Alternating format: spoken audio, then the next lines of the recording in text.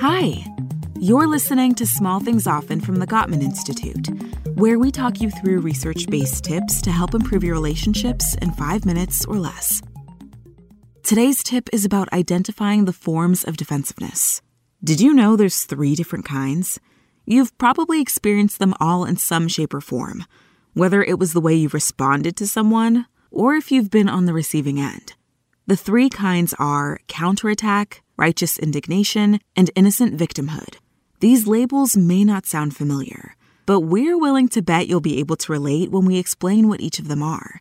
Identifying these 3 forms can help you realize how you may be responding defensively, totally unknowingly. Let's say you went grocery shopping, and when you got home, your partner said, "Did you remember to get toilet paper?" A counterattack response would be something like, "No, but you didn't remember to take the garbage out last night, so I guess we're even."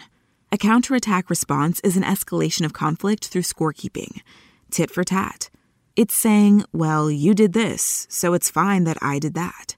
There's also righteous indignation, an impulsive, offended response to a perceived attack. It's saying, I don't see why I always have to be the one getting toilet paper. You use the bathroom just as much as I do. It's becoming instantly defensive while responding to what you believe is an attack. And then there's innocent victimhood, a third form of defensiveness. It's often disguised as whining, but it's a rush to shame oneself and make the other person feel bad for the perceived attack.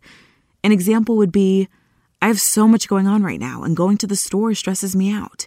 How can you expect me to remember? The key to catching your own defensiveness is to pay attention to when you are potentially misinterpreting a statement or question as an attack. When you're feeling defensive, it could be helpful to think about the intent of the conversation that's making you feel defensive.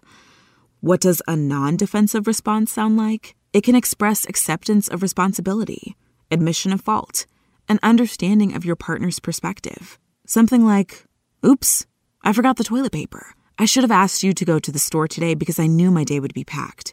That's my fault. So sorry." We'll explore practicing non-defensiveness even further in our next episode. Here's today's small thing.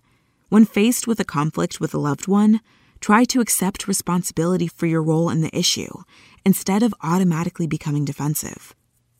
Tune in to the next episode of Small Things Often for another quick tip from the Gottman Institute, helping you maintain and strengthen all of your relationships.